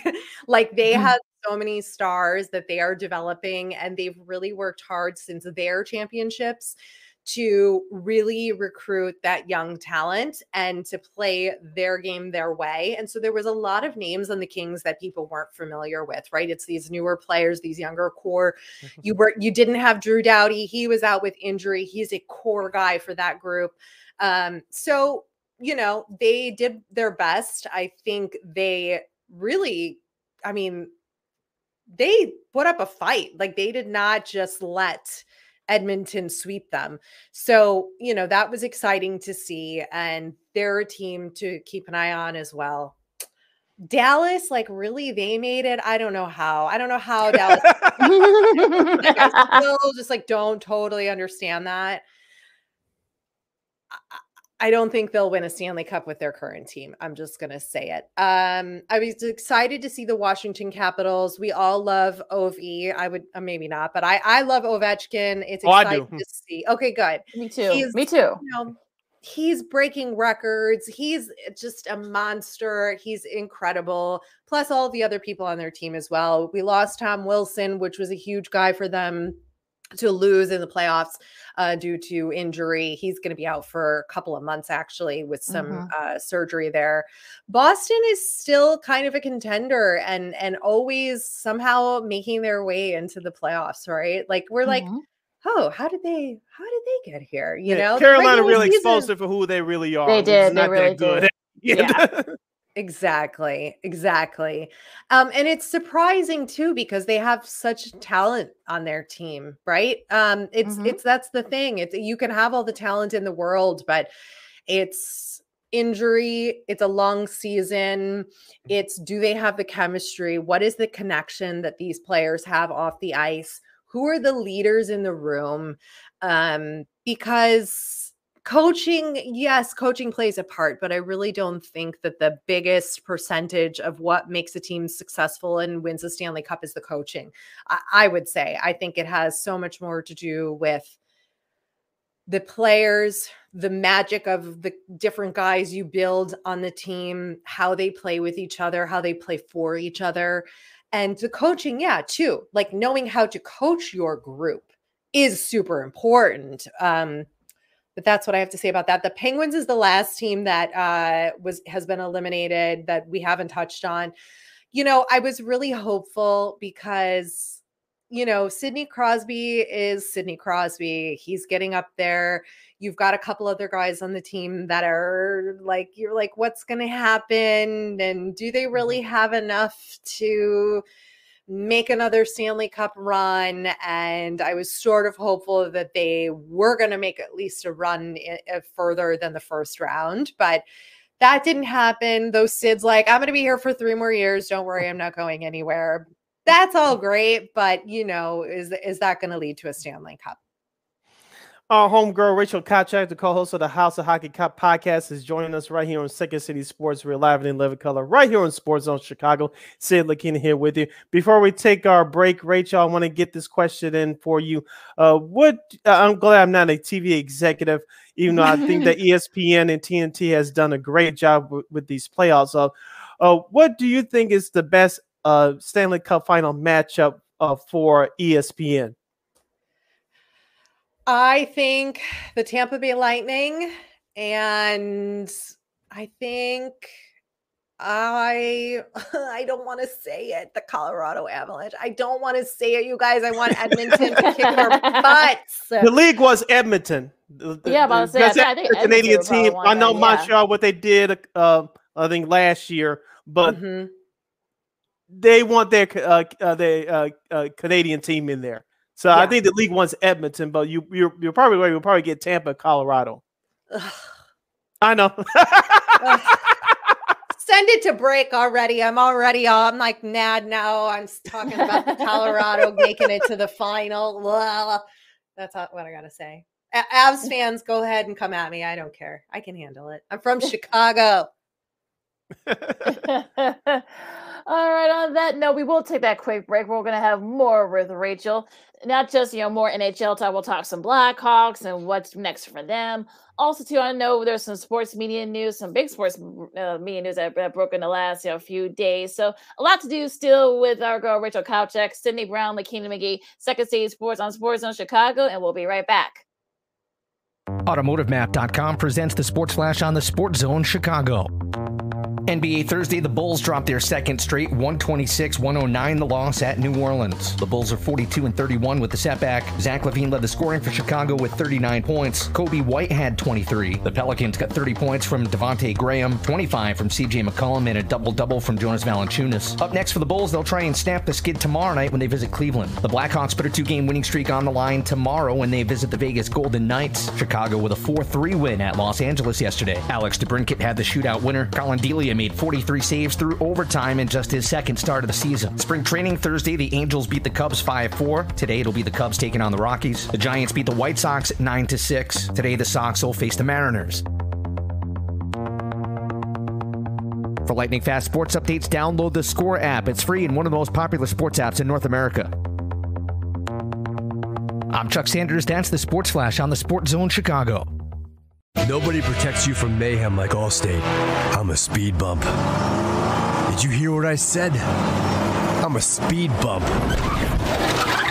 And if you have cut rate car insurance, the cost to reattach your muffler could really be a bump in the road. So switch to Allstate, save money, and be better protected from mayhem, like me. Based on coverage and limits selected, subject to terms, conditions, and availability. In most states, prices vary based on how you buy. Allstate Bar and Casualty Insurance Company and affiliates, Northbrook, Illinois. Have you wanted to speak a new language but thought it'd be too difficult or take too much time? Then try Babbel. In just 15 minutes a day, Babbel teaches you conversations that you will actually use. With 14 languages and lesson topics like travel, business, relationships, and more, you'll learn what matters most to you. Babbel. Language for life. Learn a new language with ease. Go to Babbel.com to try for free. That's BABBEL.com.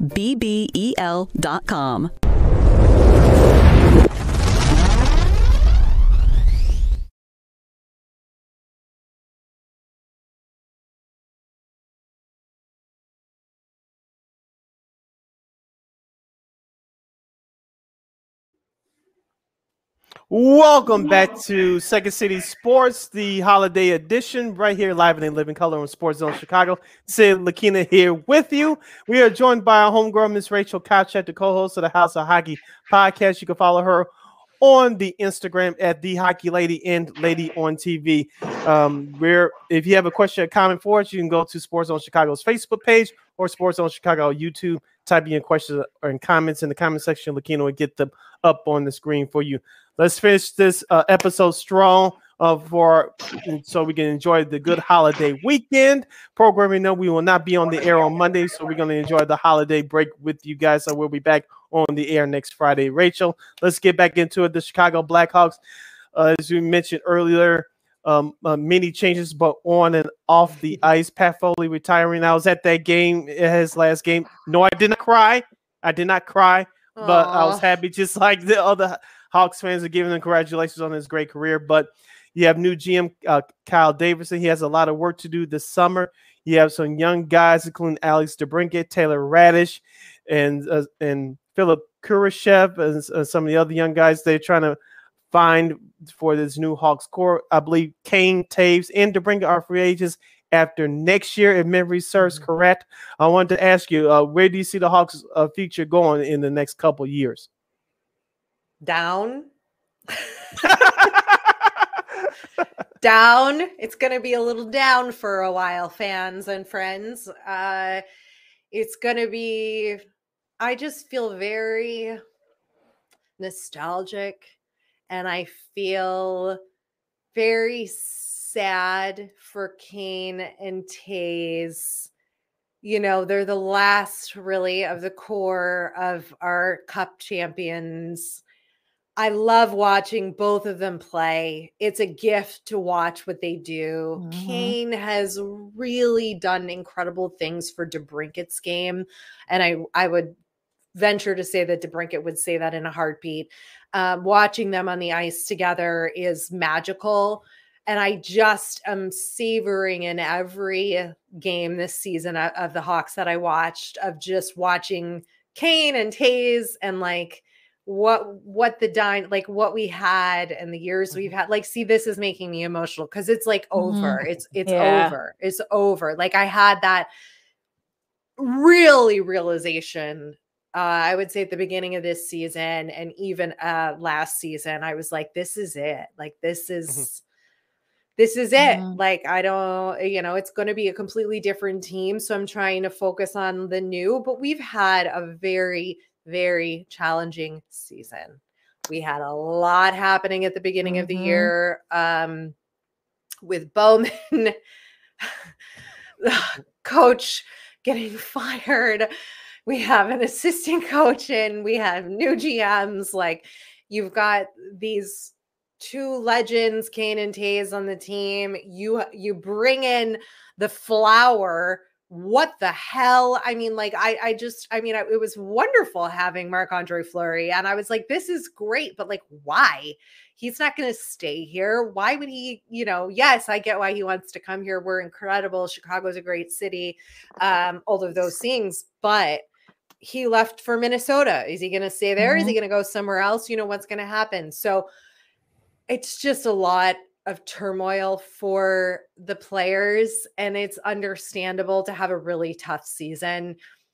There's just a lot that I think we don't know that happened probably behind the scenes too. And we've heard little bits of it, right, from the things that Taze has said. It was great to have him back on the ice this season, of course. Like, so happy to see that he's doing well mentally, physically, and could be a presence on the ice. But it's going to be I don't know what's going to happen. It's not probably going to be very pretty for the next couple of years. There's a lot of work to do. I don't think that the defensive move that Bowman made in bringing Seth Jones over for the high amount of money that we're paying him was really worth it. Yeah. I really don't. I think we need more defensively. I think there's a lot of promise on the offensive and the forwards that we have. I think there's a lot of good there.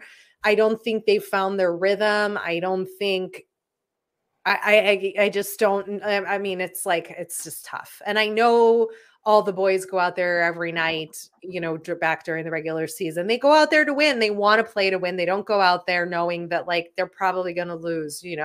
That's not how hockey players are built. Even when you are having a tough season, right? Like, they still are out there playing to win and loving what they do. And so I just think it's going to be a tough couple of next years. A lot of ups and downs. Yeah. Who do you think should be the next head coach? Yeah. Is it Derek King or is it Barry Trotz? I heard some people throw his name out there. I don't think Barry Trotz is interested in the rebuild. So, and I don't think that's going to happen. Who do you think is going to be the next Hawks head coach? What type of coach do you think they should be looking for? I think they need somebody who's had a lot of experience and knows how to develop players and bring them together. I think Barry Trotz has those qualities. I mean, Trotz can do that. He can take a bunch of players that don't seem to fit or work well and get them together. I mean, I love Barry Trotz. There's rumors he could go to Vegas.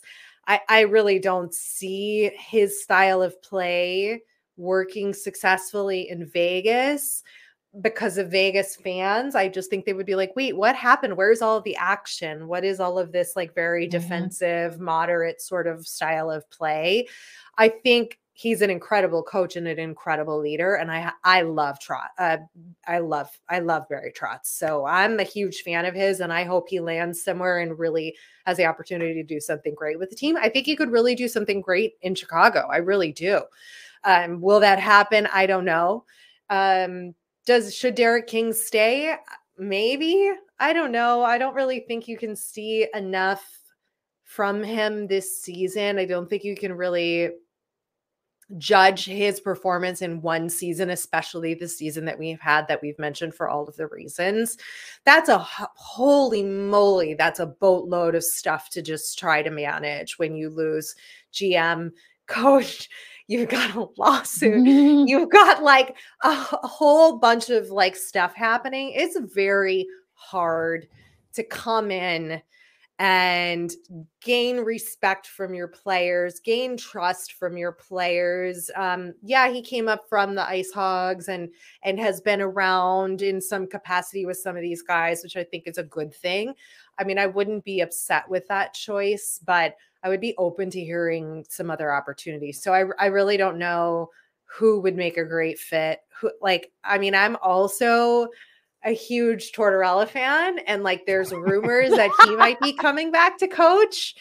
And if you want a guy who the players respect and trust and have an incredible relationship with, you bring in Tortorella.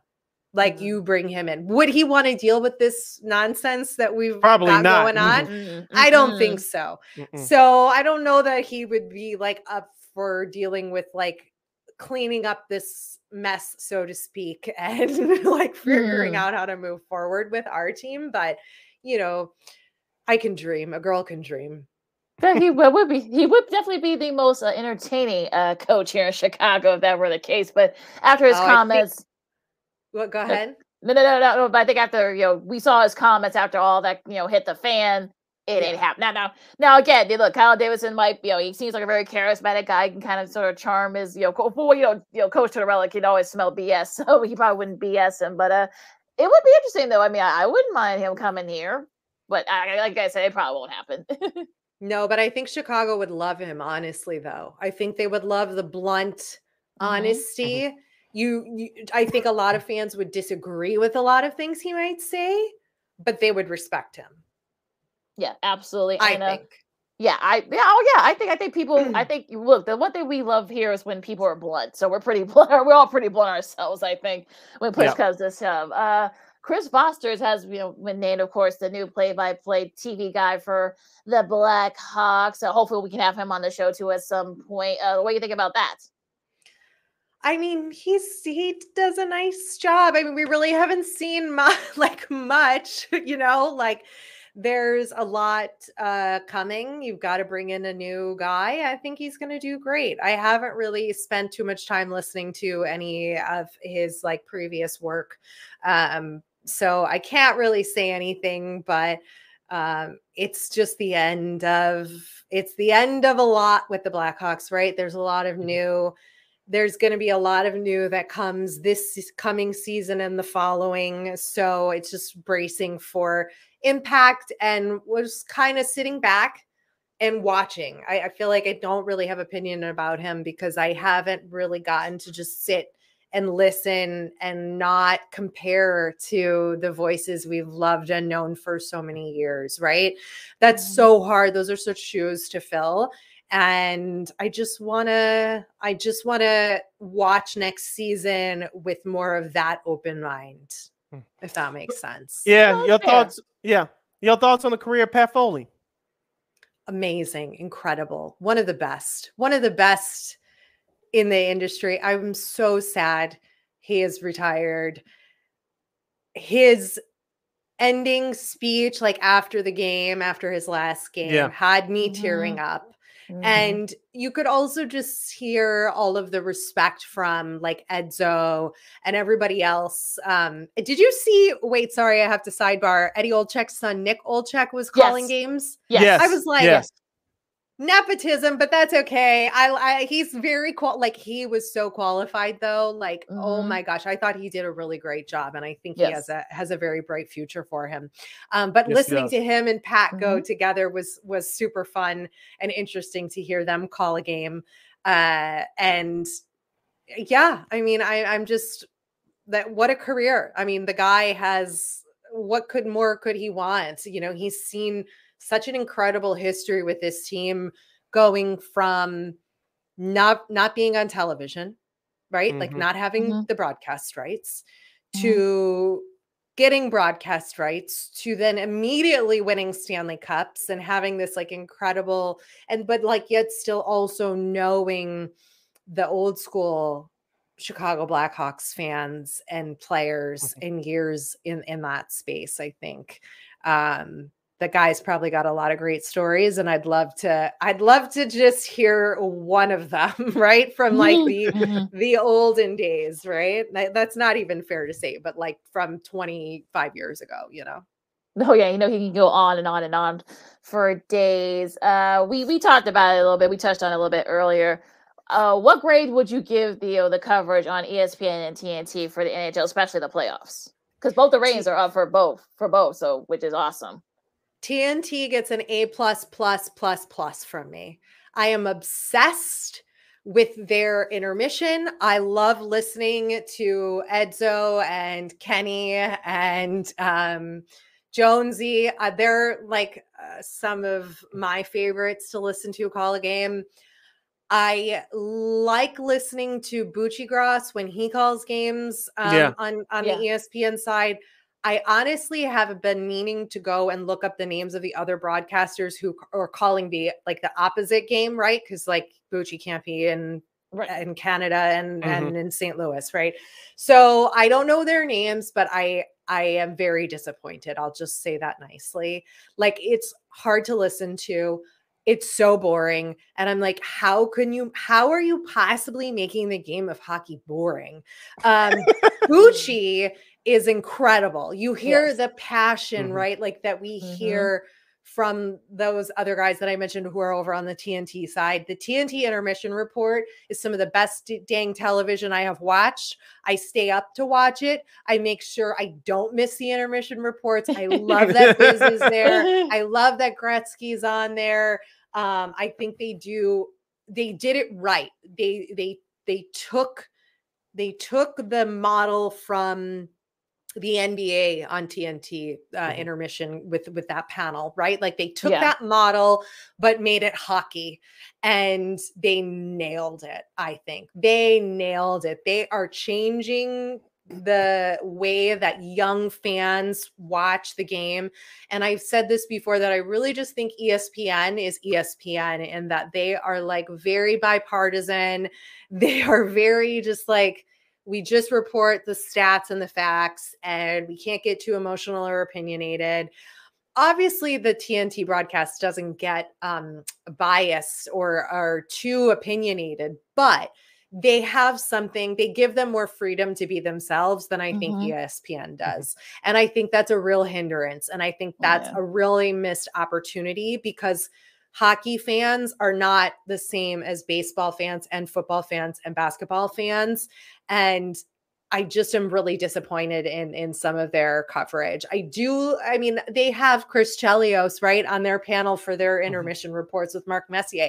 Huge names, super smart, intelligent guys who are offering great takeaways, great insights, great player perspective. But Chelly and Messier have such personalities that I just think are sort of suppressed, and I hate to see that. So I'm giving ESPN like a C. I think they got a lot of work to do. They got a lot of improvement to do in the off season. They need to get a little more personality in there. Not just be X's and O's in some of their broadcasts. It's like, you got this like most exciting game. What are you doing? You know, like what? Like, this is just like, this is the place you can be like, have more excitement and energy in your voice. Like you don't have to call it like you're calling a baseball game or a basketball game. Like hockey fans expect that. So I just would hope that they would take that into consideration and give their broadcasters a little more space to add some personality. You agree? Have you listened to some of those? I don't want to like bash ESPN because like maybe one day I could be working with them, but like that's my honest opinion. And I think even a lot of the other people, they've had issues with their audio on some of their broadcasts. Yeah. Oh yeah. Terrible. So, yeah. The fans are louder than the broadcasters. I can't even hear what they're saying. The lip sync, like the output of the broadcaster's audio is ahead of the game. Yes. And it's like, really? You guys are ESPN, you know? So everybody makes mistakes, right? And forget where the Panthers play, like Sunrise, Florida, you know? So, you know, there's things that we all have that happen, and I'm going to give them a little leeway on that, but there's some work I think that could be done. TNT is my favorite. I'm only watching the TNT games. Like that's also I'll have to watch ESPN obviously for the final, but you know, that's how I feel. Well, yeah. I think TNT, I believe, has the Western Conference Finals, if I'm right. But the Stanley Cup Finals. Stanley Cup is on ABC. ESPN and ABC. This year it is. Yeah, I know they're going to alternate too. So, but I think Paul Bissonnette. I mean, his personality is just fabulous. So I love him. Best. Yeah, Busy's great. You're Rick Tocchet. I know Tockett's great as well. So you're probably right on some aspect with the ESPN. I don't want to name names because they're actually, some of those folks are actually really good, but they just don't. Yeah, and I don't know if it's they're good at their job, Lakina. You're right. Like they're very good, but they're not hockey. It's not hockey. Like they're like missing this element of passion and excitement and understanding of like what the fan base wants. So you're right, Lakina. I didn't mean to interrupt you. Go ahead. No, it's fine. But I think I really like TNT's, the presentation and the guys there is a little more free flowing. So we're headed down like shooting jabs at each other. Tockett's chirping Biz. Of course. Like old times. Yeah. And I think what's the magical thing about Biz and the energy he brings to it is that when they interview the players during the intermissions, like when the whole round table interviews a player, they're all chirping Biz. And like you get to see the side of the players that you would never see in any other interview done by any other person on any team. Even like the team's ringside reporter is not going to garner that kind of reaction from the players who all love to give Biz a hard time and know they can do it. And they can chirp him in the middle of this national broadcast and you get to see a glimmer of their personality. And I think that is something that fans, especially hockey fans, we crave that. We don't get enough of that. That's not how hockey fans are, hockey players are in their media. And so when we get a glimpse of that, if you can bottle that magic like they do, I mean, by all means, keep going. I don't know why ESPN doesn't want to try to capitalize a little bit on that, and encourage it, but that's their choice. We're heading down the home stretch with our homegirl, Rachel Kasha, the co-host of the House of Hockey podcast, right here on Second City Sports. We're live and in living color, right here on Sports Zone Chicago. Sid Lakina here with you. Before we move on, Rachel, one more note about hockey. This week is the 9-year anniversary of the Blackhawks Red Wings, or I'll call them the Dead Wings series from 2013. Of course, Detroit moved on to the Eastern Conference after this series. Of course, the Hawks trailed the best of 7 series 3-1. They won the first game. They lost the next 3. And of course, they finally ended up winning the next 3 games of that series. Of course, Brent Seabrook's overtime game-winning goal in Game 7 was the capper of it all. Besides that moment, Rachel, 2 things. 1, where were you? And number 2, where was your best moment in that series? I am pretty sure I was in Aruba, of all the places, at a bar, the one sports bar on the tiny island, watching the overtime. We stayed and watched the overtime games of that series. And I think at the time, I didn't really know, right? You didn't know what was going to come. Like we didn't know. Now, like hindsight's 2020. I can look back and be like, holy moly, like I had no idea this team was going to be this good and be the way that they ended up being for the next for that decade. So it was incredible. I remember just being like overly like so excited, like couldn't believe it, like we're the only Blackhawks fans on the island in this bar, because like the hotel doesn't have like whatever the NBC Sports or whatever the hell it was on at the time, like they didn't have NBCSN, which is not defunct. Sports Network, yeah. Like that we had like ESPN and like maybe CNN and the Disney Channel. So it wasn't like today where you can stream the stuff. Like I don't even think we had internet. Like it was still crazy expensive to have internet at the time on that island. But anyway, what was the second part of the question? What was your favorite outside of the Seabrook overtime winner in Game 7? What was your favorite moment from that series? I don't even remember. I don't know. I just remember being. That feels like so long ago, and I should have a better answer for you than that. But I just don't. And I'm not going to like bullshit BS you. Sorry. Whoops. Almost let one slip. It's almost every time on here I let out some sort of swear word. I'm just like Biz on the TNT broadcast where they send him to the penalty box. You're gonna have to like put a penalty box up for me and give me a 2-minute minor. But I wish I had a better answer for you, because at the time I was working in news in 2013, I was at a station doing television where my job is like very all encompassing. And I didn't get to go home to Chicago to see any of the games or anything like that.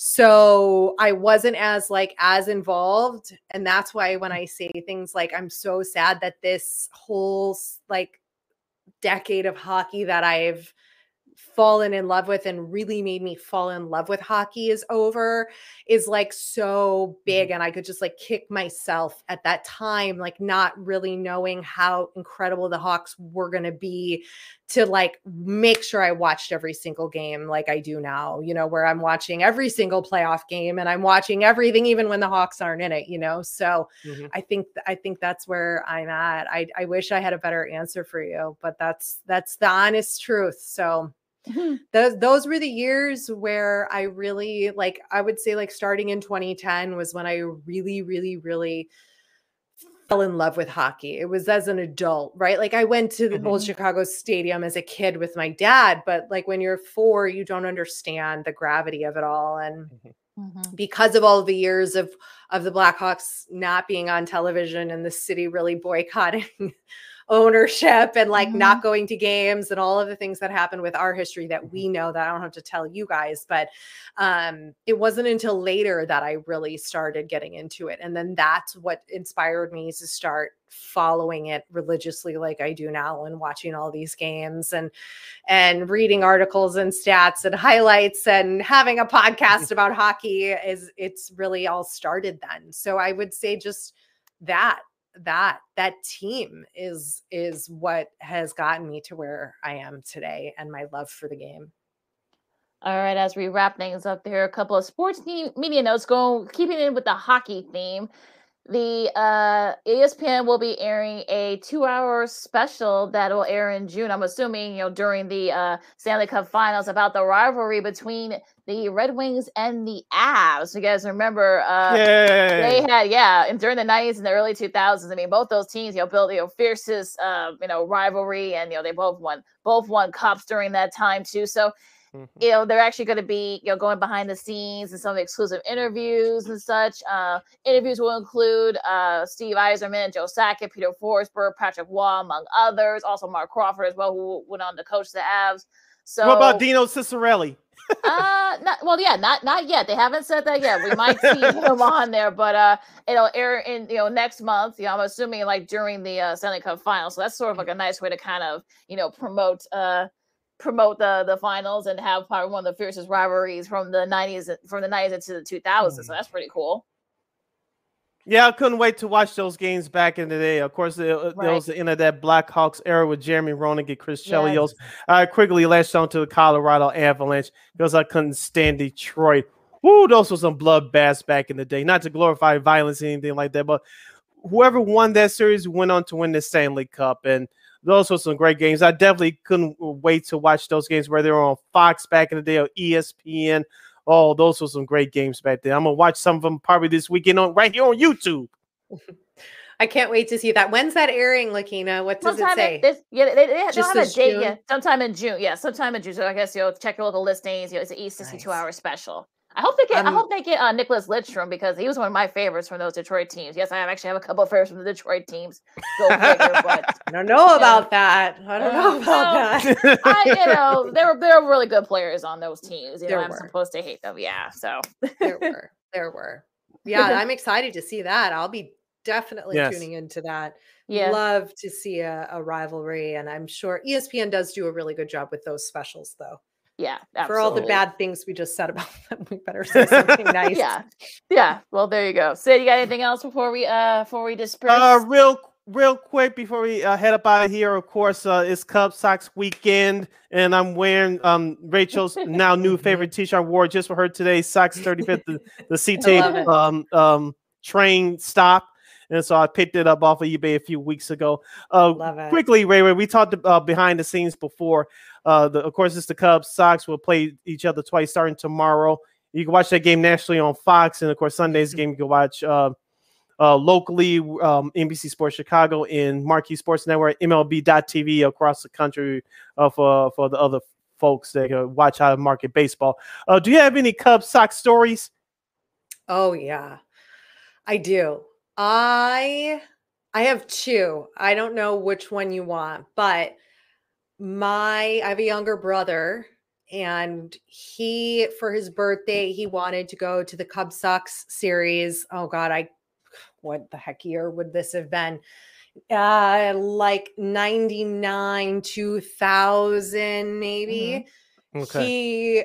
We went because we lived a mile from Wrigley, but we were the only White Sox fans on the north side of Chicago at the time, I'm pretty sure. So we went to Wrigley. We watched the Crosstown series at Wrigley, and it was his birthday, and the Sox lost, and he cried and he cried and he was devastated. He was inconsolable. We went to, there used to be a Buca di Beppo over on Clark Street. I don't think it's there anymore. So we walked down after the game. That's his favorite place. Nothing there would make him happy. He was like utterly devastated. So that's a memory I have. I also have a memory of watching a Crosstown series at a bar in Chicago. It was called Lincoln Station on Lincoln Avenue in Lincoln Park. Again, I don't know if it's there or not or renamed, but my best girlfriend at the time, she was a Cubs fan. I was a Sox fan, and she used to give me so much stuff about when they would play each other. And we were sitting at the bar watching the game on, and she starts going at me. She's like, that Sox are dirty, blah, blah, just giving me all of the, like slinging all the stuff at me. And I'm giving it back to her. And like, you haven't won a series in 90 some odd years. And, just going and going and going. And finally remember, we were at a bar. There was alcohol involved. She got so mad at me. She turned to me and she open palm slapped me across the face at the bar. Oh. I was like, did you just hit me? And I turned and I open face slapped her back. And the bartender comes running over. He knew us because we went there all the time. He comes running over. The door guy comes running over and is like, oh my God, what's going on? What's going on? Are you two okay? Trying to separate us. Her and I are still screaming at each other. I'm like, I can't believe you just hit me. what's the matter with you? I'm like, they still suck. The Cubs are never going to win a World Series. You know, like we're just going at it. The bartender comes over. He brings us shots to try to calm us down. Like it's real. It's real. That's the only time we're still friends today. It's the only time good. ever gotten into an argument. Our only argument was about the Cubs and the Sox. Ever. I've known her since we were 14, and I'm not 14 anymore. It's been a long time, guys. So we've known each other for a long time. So those are my memories. Oh, well, on that note, you can follow me at Kane on the Twitter and at Kane_McGee on the IG. I don't know if we can top that. No, we better end it right here, Lakeem, before something else breaks out. You can follow yours truly, Sydney Brown, on the Twitter and the IG at CKID. Once again, at CKID, that's SIDKID80. That's SIDKID80. Rachel, where can the lovely people follow you on social media? Follow me at The Hockey Lady for all things hockey. And you can follow me at House of Hockey Podcast to listen to Breezy and my show, new episodes every week. And that's, Hockey Lady on all the things. All right, Rachel, you know, we're going to bring you back at some point. We got to talk to you about your podcast. We're running out of time, but we got to bring you back to talk to you about your podcast. It's been on fire lately, so I just wanted to tell you that. Thanks. But real quickly, I think my story was more exciting than talking about the podcast. Yeah, we agree. That's why we bring you back at a later date. But make sure you download the Sports Zone Chicago app. Make sure you follow Sports Zone Chicago on all social media platforms: Facebook, Twitter, Instagram, and YouTube. Make sure you download our podcast, Second City Sports, at War or Anchor. We are available on all podcast platforms, including the iHeartRadio app. And make sure you follow War Media at WARR Media on Facebook, Twitter, Instagram, and YouTube. Thank you very much in advance for your support. Like, share, subscribe, and tell your friends. And, look, enjoy all the sports today. You got baseball, you got hockey, of course. You've got the NBA. We'll see if the Heat can tie the Celtics, and hopefully we'll have a Game 7 on Sunday before Memorial Day holiday. Who knows? Of course, all you soccer fans, you got the Champions League final, Liverpool and the Real Madrid coming up tomorrow at 2:00 on CBS. So make sure you guys check that out as well, you soccer fans. So enjoy the weekend, everybody. Stay safe out there. If you're not going to wear a mask, wash your hands. Oh, if you wear a mask, wash your hands. You're not going to get vaccinated, and just be good to each other. This has been Second City Sports on Sports Zone Chicago. Remember, we're going to be off this Monday, so we'll see you on Friday. And go Sox, kick the Cubs' ass. Holla! Oh.